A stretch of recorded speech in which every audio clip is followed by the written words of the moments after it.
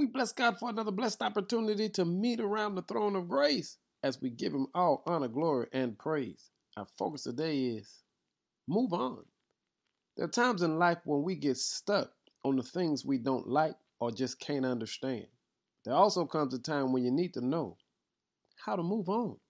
In Proverbs 3, verse 21 says, "My child, don't lose sight of common sense and discernment." You see, God has given us all what we need to process our way through. So just like in life, there's times when we need to be still. There are also times we need to move on.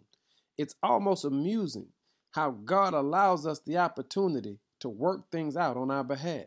Listen, He can just tell us to move or make us move, but God gives us the opportunity to discover what He's already placed on the inside of us. Sometimes we need God to fight on our behalf, but other times, God knows He needs to stand back and let us figure out how to move on. It's a discerning spirit. So He says, whatever goes on in your life, do not lose common sense or your discernment.